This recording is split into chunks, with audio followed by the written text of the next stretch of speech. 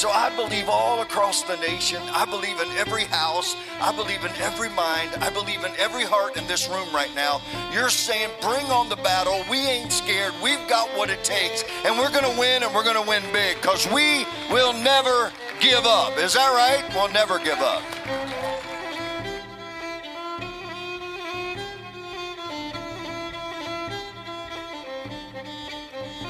I'm 21 years old.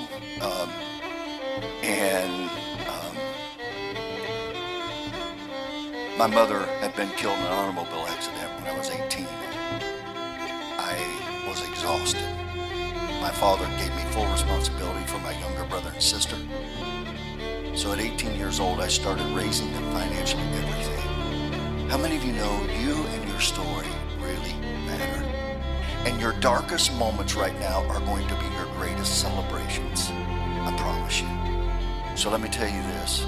I went to my dad's house and I sat down right before he was killed in a house fire. And I said, Daddy, I'm quitting. You ever want to call somebody and say, I'm done? Yeah, I've been there. My dad got up from his chair and he walked out in front of me and he pointed his finger at me, and I was sitting on the couch. And he said to me, son,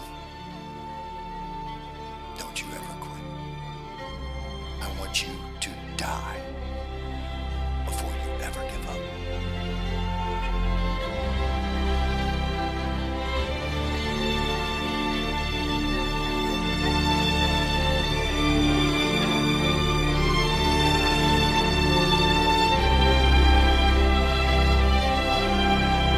I came here to tell you that in the next 90 days, history is going to be made in this room. Some of you, nobody knows your name yet. You've been quiet, but I came to tell you, your greatest days are ahead of you. Your greatest moments are ahead of you. And your greatest life is right out in front of you. You're going to smile again. You're going to laugh again. You're going to dream again. You're going to build again. Just don't ever quit. Win. Son, don't you ever quit. I want you to die before you ever give up.